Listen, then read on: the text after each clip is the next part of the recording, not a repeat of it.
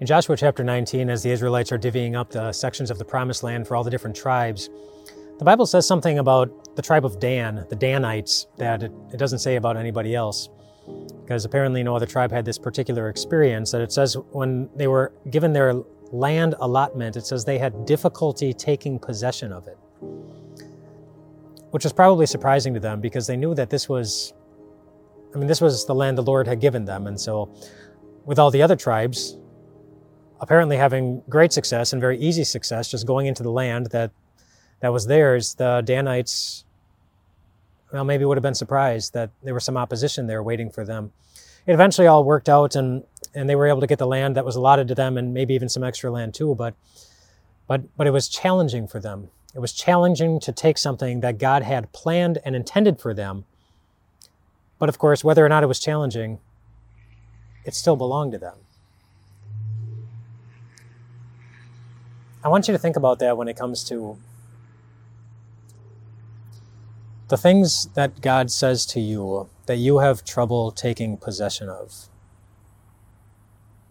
You know what I mean? Like the Bible says that God loves you. But you might have a hard time believing that God would ever love someone like you. The Bible says in so many places, in so many ways, that God has forgiven you. But you might have a hard time believing that because, well, you can't forgive yourself. The Bible says that God has great plans for you, plans to prosper you, not to harm you, plans to give you hope and a future. But you might have a hard time believing that. The Bible says that God is currently working all things in your life, all things, even the challenging things, the hard things, the gut-wrenching things, the sad things, for your good. But you might have a hard time believing that. There's so many wonderful things the Bible says that sometimes even very heartfelt, determined, dedicated Christians have a hard time believing really applies to them. They have trouble holding on to them as if they really do belong to them. But remember, just because the Danites had trouble taking possession of something that God said was theirs, it didn't mean that it wasn't theirs. It still belonged to them, just like all those promises do.